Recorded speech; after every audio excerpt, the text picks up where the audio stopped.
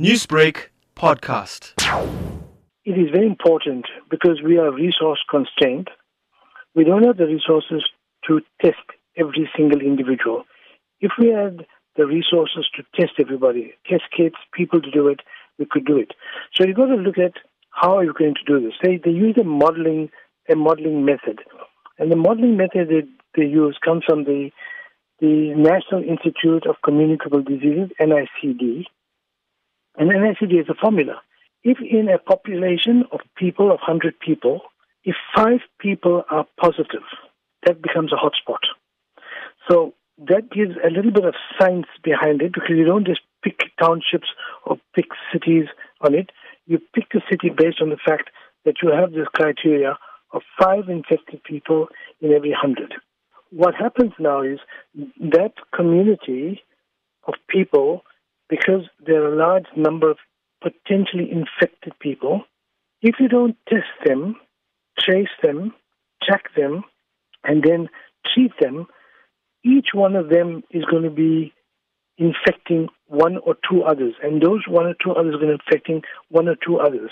So you're going to get a huge number of people from that particular infected cohort that's going to be, in an explosive way, transmitting the infection to everybody else. So what you do is you identify the hotspot.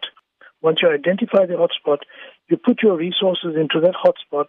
Otherwise, the premier, with the resources they have, will not be able to make a science-based decision of what he has to do in order to contain the virus.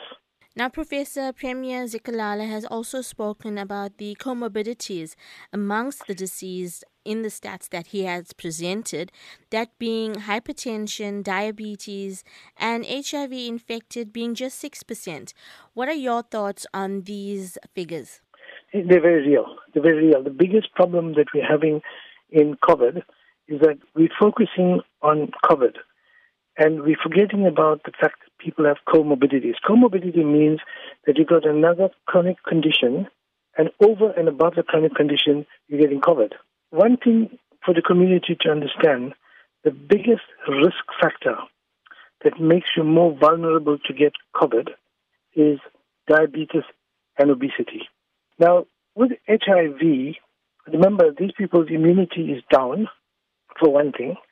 And the second thing is that in COVID, a lot of these people have not been collecting the medicines or taking the medicines appropriately because of not being able to go to clinics.